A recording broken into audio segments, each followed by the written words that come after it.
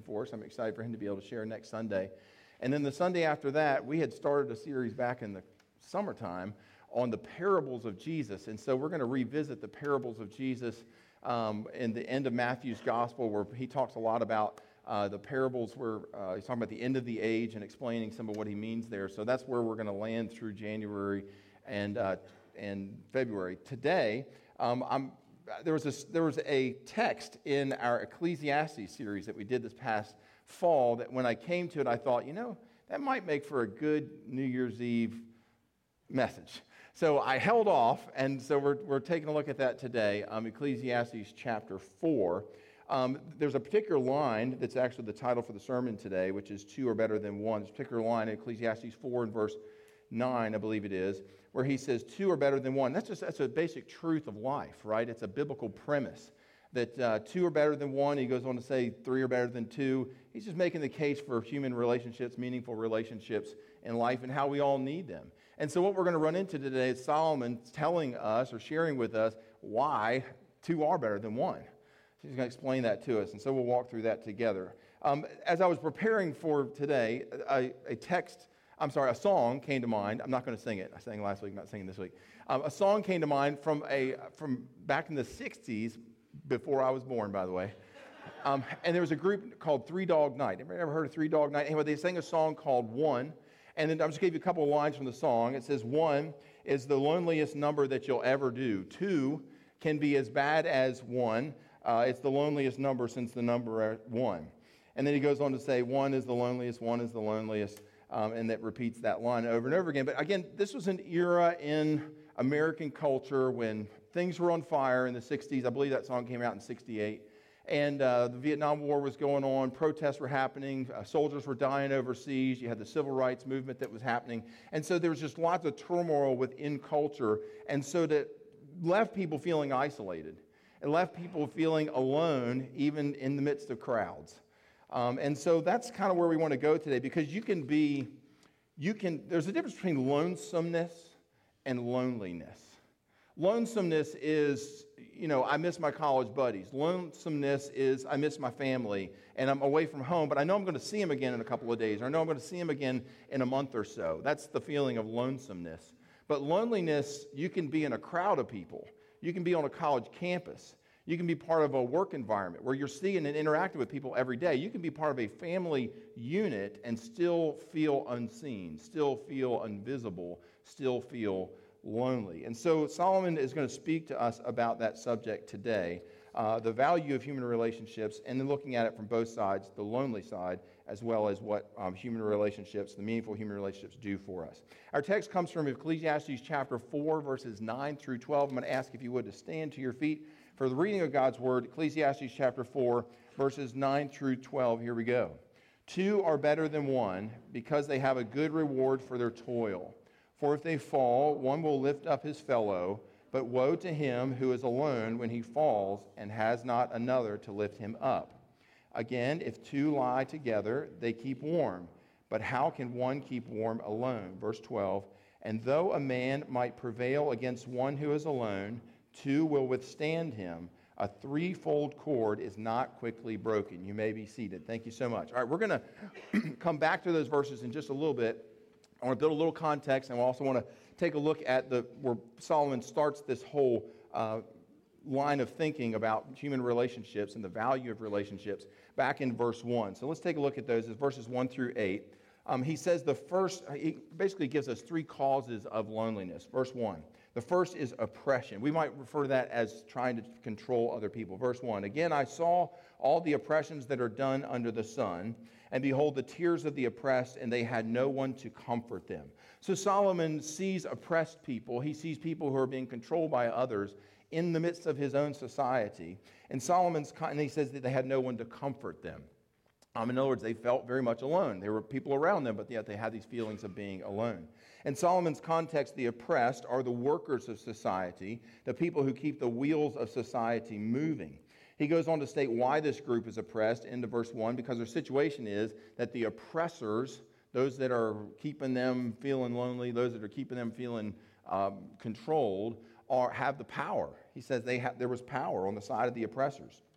Well, that makes sense because without power, somebody who is an oppressor, I mean, they can't maintain the status quo, and so they need that power, whether it's the IRS, right, or whether it's military power or whatever it may be, to try and manipulate and maintain the status quo. Solomon is noting here that there is a tyranny that exists in his culture. And that tyranny comes through kings, it comes through judges, it comes through people in positions of authority, perhaps bosses, or as we see unfolding in America, I don't want to be political here, but the deep state in America.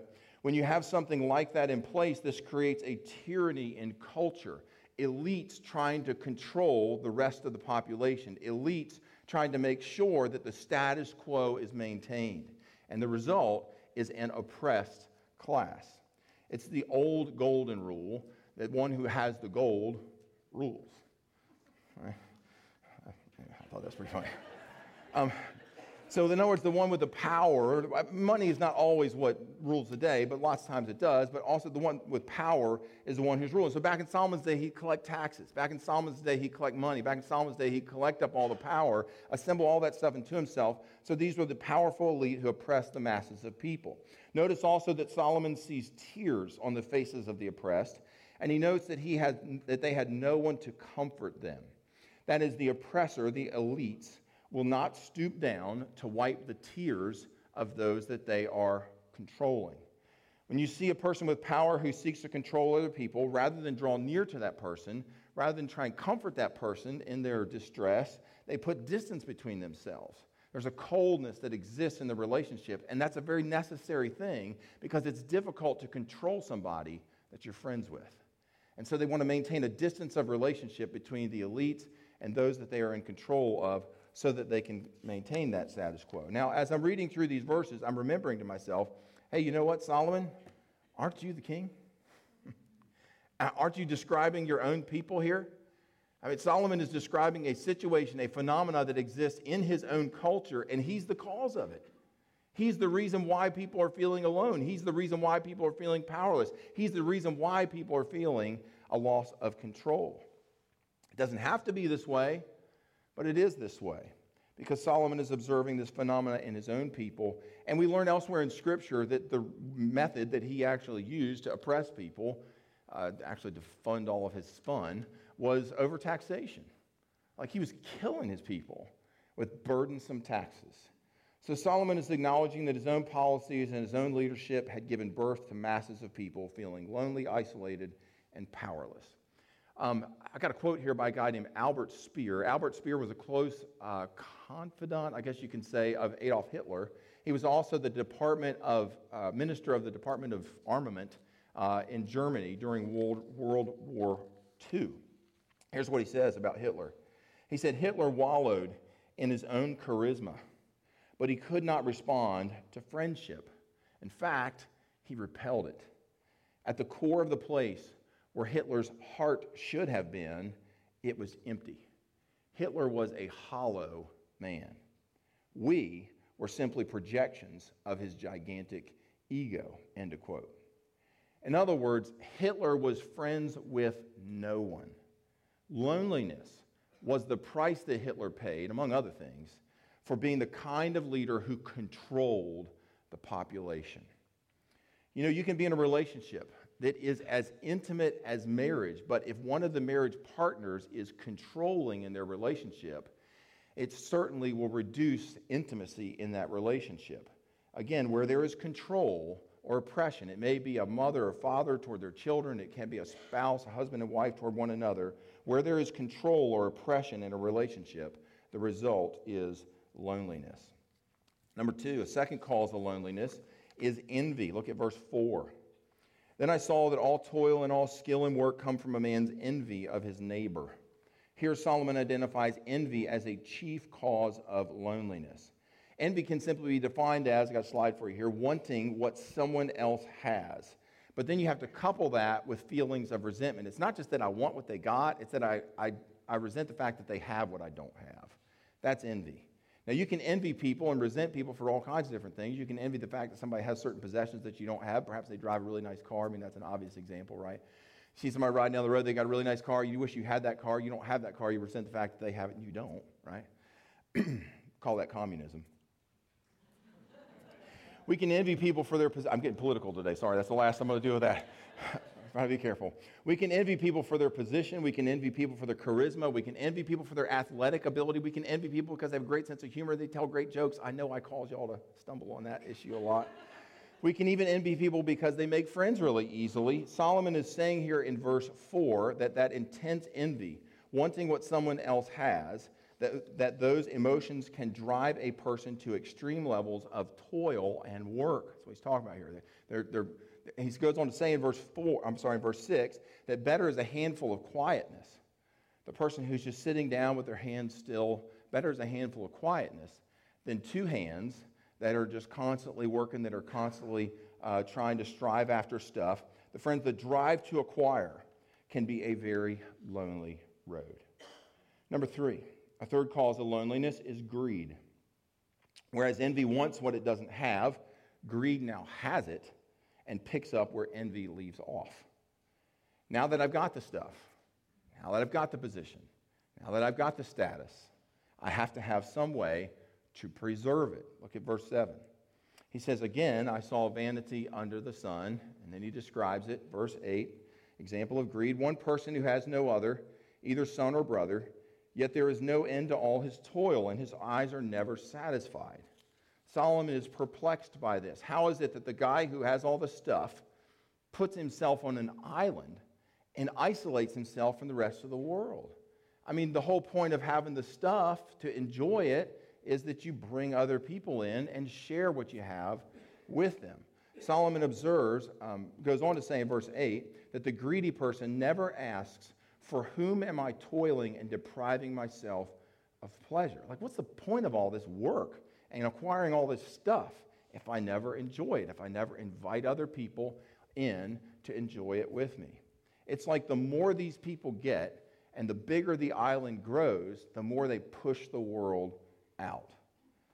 I think of Ebenezer Scrooge, right? We just came off of Christmas. I think of Ebenezer Scrooge and the Christmas story when I reflect on this text. He doesn't have anybody in his life. He lives in solitude. He doesn't want to share his assets with anyone. He basically just hoards over all of his stuff, amassing money, but has no one to share it with. It's almost as though rather than having a meaningful relationship with people, Scrooge tries to have a meaningful relationship with his stuff. And you've seen this before. People, I mean, I've literally watched people, when it was time to clean out some stuff or when it was time to sell some stuff, they just start sweating, like beads of sweat popping up on their forehead because it's so difficult because I've got a relationship with that stuff. I've tried to have a relationship with that stuff. And so it can become that way. So in other words, they're substituting stuff. They're substituting piles of money for relationships. Some of those are the causes of loneliness. Number 1, oppression. Both the oppressed and the oppressor find themselves alone. Control will do that. Number 2, envy. Resenting someone for what they have, wishing it was yours, that generates loneliness. And finally, number 3, greed, or prioritizing stuff over people that will always leave you feeling alone. When we arrive at verse 9, Solomon's on the upswing. He's really good at being in the negatives, right? We learned that back when we were going through Solomon. But here he's on the upswing. He starts seeing life a little bit more clearly. He writes in verse 9 with his biblical truth, 2 are better than 1. Now we know from the book of Genesis that this is one of the first things that God said. God said it's not good that man should be alone. Right? He created man. He looked at man. He said, hey, look, this is not good that he's alone by himself. What's interesting, too, is that this is the first time in the creation story where God says something's not good. Right? He starts by creating different things, and he says, hey, that's good. And he creates something else. He says, that's good. Something else, that's good. And on down the road. And then finally he comes to creating man, and he says, you know what? This is not good that man is alone. And so he brings in Eve. Until he made man, he had never not said that something was not good. Now, if you've been to a wedding, you've probably heard these verses that we read here a moment ago, read at a wedding. However, Ecclesiastes 4, 9 through 12, do not specifically refer to marriage. Instead, they're talking about friendships in general. So let's take a look. Solomon offers 3 motivations for ditching the lonely road and coming on board in meaningful human relationships. Number one, the first motivation for entering into meaningful human relationships is the benefit of mutual encouragement. Mutual encouragement. I'm going to give you 3 mutuals today, okay? I'm on my point by point by point today. The benefit of mutual encouragement. Take a look at verse 10. For if they fall, one will lift up his fellow, but woe to him who is alone when he falls and has not another to lift him up. Now, this fall could refer to a literal fall. It could refer to somebody who just like walking down the road, fall flat on their face, and you're glad when that happens. Somebody comes along and is like, hey, man, are you okay? Can we help you get going again? Perhaps you remember, this has been some years ago, there was one of these Life Alert commercials. I don't know if it was Life Alert back then, but anyhow, that's kind of what comes to mind. And it was one of these Life Alert commercials where there was an elderly person, and they had fallen down, and they maybe push a button, and they're able to talk to a monitor or something like that, and they say, help. Okay, you've seen the commercial too. All right, stuck in your brain like it did in mine. When we first moved here to this area, we were living in Monroe, and we had moved into our house. We hadn't been there a week, and the girls came walking into the house, and they said, Dad, something's wrong next door. There's somebody yelling, calling for help across the street. And so I walked out front, hadn't met the neighbor yet, walked out front, and sure enough, standing on the front stoop, across the street, we're living in town, I hear across the street the word help, coming from the front porch next door, screened in front porch.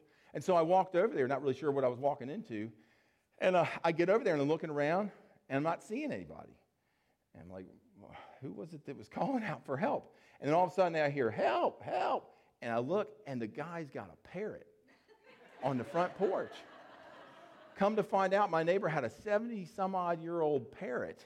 You know, they lived that old, but this one did. And he had inherited it from the guy who had it before, who had passed on. But I guess the guy who had it before taught the parrot to say, help. So I was a little off that day.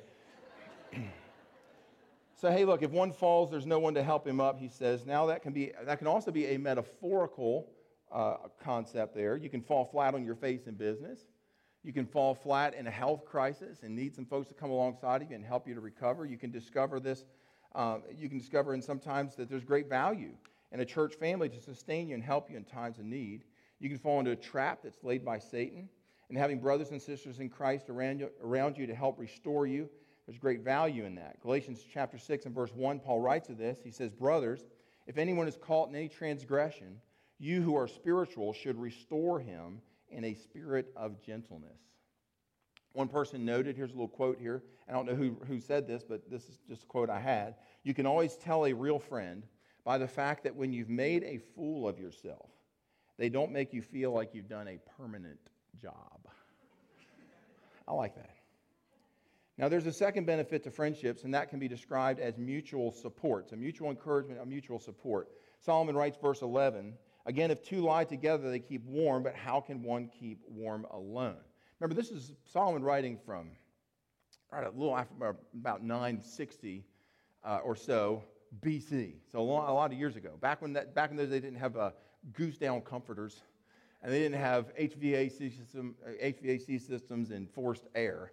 So the way you kept warm on a cold night was you snuggled, right? You got body heat. That was the way you kept warm. I mean, ask a guy who's ever spent some time in a foxhole before. How'd you keep warm on those cold nights? Well, me and my foxhole buddy huddled up together.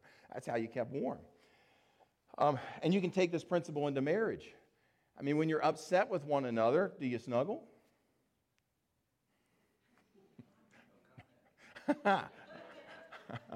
I mean, it's kind of, no, you're on opposite sides of the bed, right? I mean, it's hard to snuggle with a bobcat. It is this concept, though, of mutual support in a marriage that God intended when he said it's not good that man would be alone. Remember also what he said after that, therefore I will make a helper fit for him or comparable to him. Now, ladies, please don't hear, because this is definitely a reference to Eve, and he's calling Eve a helper. Please don't hear when God calls ladies a helper, don't be mad at God because of that, okay? Hang on to that. You know, that's all I am to him. I'm just a helper. You know, go get me this. Go take care of that. Can you handle this? I take you as my lawfully wedded helper. Right? That's not what God has in mind here. The concept of helper is that of a soulmate or a companion. In fact, before we get incensed at that word, know that God uses the word helper of himself in his relationship with you and I. He says in the Psalms, God is a very present help in times of need. Same Hebrew word that's used there. Finally, number 3, Solomon sees a third benefit for meaningful relationships, and that is mutual protection. Mutual protection. Verse 12. And though a man might prevail against one who is alone, two will withstand him. In ancient times, people didn't want to travel alone. If you were traveling alone, you were basically making yourself susceptible to some sort of attack or some sort of a robbery to take place. Remember the parable of the man who was traveling from Jerusalem down to Jericho? And he was traveling on that road, and he was all by himself. And in Jesus' parable, the man gets attacked, and he's left for dead on the side of the road. People knew that you don't travel by yourself back in those days. And that's why travelers wanted friends to go with them, because if they were attacked, then they could have somebody else that could watch their back and help fend off any would-be attackers. Well, in life, we have a shared enemy. His name is the devil. And he is unrelenting. The Bible says he prowls around like a roaring lion. And that's why we need companions. That's why we need friends. That's why we need Christian brothers and sisters to help cover our weak spots and watch our back for us. Now, Solomon offers one final reminder of the benefits of having true friends. He writes into verse 12, a threefold cord is not easily broken. You know, if you were to take a string, you were to attach a weight to the bottom of it, and you continue to attach more and more weight to the bottom of that string, eventually the string's going to do what? It's going to give way, it's going to snap, it's going to break. Well, if you take two strings, and you take that same weight, and you put it underneath the power of that weight, the two strings, it's going to hold up. But if you continue adding weight, more weight, more weight, eventually that two strings are going to snap as well. Take a third string, and you add it to the two, and you add more weight, it'll be able to hold that weight, but eventually the three will snap. Now, if you take those same three strings with the same weight that would have caused the three to break, and you weave the three together, right? You like interweave the three strands together. You can put that same weight that caused all three strings to snap. You put that same weight on it and it'll hold. It's because when they're woven together, the three strings are much stronger than when they're just separate and apart. So basically, Solomon is creating an analogy here that demonstrates why it is good to have friendships. You are stronger together. In other words, two is better than one, three is better than two, and so on. Now, all of what we've talked about here together so far is that Solomon is making his case for why we should have friendships. It kind of boils down to that one statement. Two are better than one. Do you believe it? That's the Bible talking to you. That's about Scriptures. That's God's view of things, of human relationships. Two are better than one. Three is better than two, four, and so on. What difference does this make to your life and to mine? Well, as we enter into a new year, I want to challenge us, number one, that if we're not connected, to get connected. To do life intentionally with others. Certainly that can happen here. We've got numerous ways for you to connect up here. We've got Sunday school that meets every Sunday morning. A lot of folks, they gather around tables. They're able to check in every week, see what's going on in one another's lives. Text messages like I just broke my hip today go out to those kinds of friends. And you get to check in with people, and people know what's going on in your life. And so Sunday school is a great avenue for connecting with people. We've got classes available for all ages. We've got Wednesday night small groups that meet, men's and women's Bible study groups. We've got home groups that meet. Some of them meet once a month. Some of them meet every couple of weeks. Some of them meet every week. Again, places where people are doing life together. We've got breakfast groups. Y'all hear about me talk about that. If you like Strickland's, come out. Thursday mornings, love to see you there. A lot of empty calories and good Bible study. But those are just some of what's available. But finding community, it doesn't have to be here. I mean, through something that our church sponsors. I mean, there's the ladies' community Bible study that meets in Athens. There's a lot of ladies, well over 100, I believe, at least, that come together and do Bible study together and doing life together. You can start your own Sunday school class. We've got some available rooms. We can make that happen for you. You can start your own breakfast group if you like. But just coming together with intention with other believers and doing life together. We want to make sure that we're not just hearing the truth. Two are better than one. I want to make sure that we're not just agreeing with the truth. Two are better than one. I want to make sure that we are acting on and living the truth. Two are better than one. Make that a goal for 2024. Speaking to this topic of Christian community, Chuck Swindoll writes, and I quote, "Difficulties don't attract friends, but true friends remain through difficulties." Make sure you're connected. Make sure you're cultivating true friends.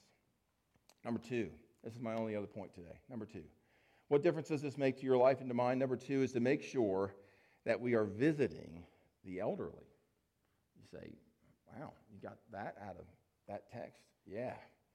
You know, some of the most lonely people in our society are the elderly. It is for this reason that every Sunday, one of our deacons or one of our elders goes out and goes to the home of some of the folks that connect here at Hebron but aren't able to come here physically on Sundays. And they take communion to them, and they walk into their home, and they sit in their home, or they meet with them in the nursing home. And they just spend some time with them, checking in, seeing how they're doing, sharing that time of communion with them, encouraging that person, giving some basic human interaction and connection to our church family, praying with them. Those are some wonderful times that our deacons and elders and myself get to spend. It wasn't just a couple of weeks ago. I got to go visit with one of our church members who's a resident in one of the local nursing homes and just spend an hour just sitting there chatting with her. And I don't know how this works, but I walked away blessed. I walked away, I think, more encouraged than she was. But nevertheless, that's what happens when brothers and sisters in Christ come together. Let me ask you, is there someone in your life who could use a visit? Remember, one is the loneliest number. There's a country song by Tim McGraw. Again, I'm not going to sing it. It's called Humble and Kind. Love that song. The song talks about remembering where you've come from, and when success is achieved, not forgetting your roots. Make sure you stay humble and kind, he says. One of the lines from that song, one of his recommendations for staying humble and kind, is to visit Grandpa every chance that you can. He says it won't be wasted time. Always stay humble and kind.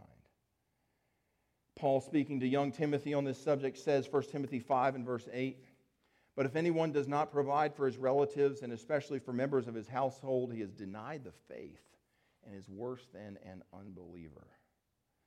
So let me challenge you in the coming year to make this year a year where you pursue meaningful relationships with other believers, get connected, become visible in the eyes of a Christian community. And second, number two, in the coming year, let's make it a point of finding lonely people around us. Perhaps that's visiting grandma, visiting grandpa, and spending time with them. Let's pray. Most gracious God, thank you for this truth. Two are better than one. Help us to live that out in tangible ways. You've set some things in front of us, Lord. There's other things that have popped into our mind. We take that as the leading of your Holy Spirit today. May we follow those and be obedient in those things. May the coming year be a year that is full, a coming year that is full of ministry, that is full of encouragement, mutual support. Lord, fill our lives with the stuff that really matters. When we follow you, when we pursue you, that's the end result. God, we give you ourselves, we give you the year ahead. We ask that you would use us in it. Take these hands, take these feet, and use them for your glory. Lord, as we come around this table, we're reminded of, Lord Jesus, your broken body and of your shed blood. We are thankful for the sacrifice that you have made. And Lord, we just again reaffirm our love for you. We pray these things in Christ's holy name. Amen.